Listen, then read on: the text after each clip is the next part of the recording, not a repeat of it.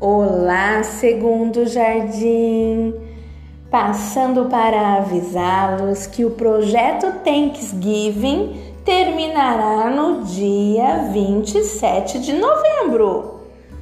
Esperamos as doações. Beijos, até mais!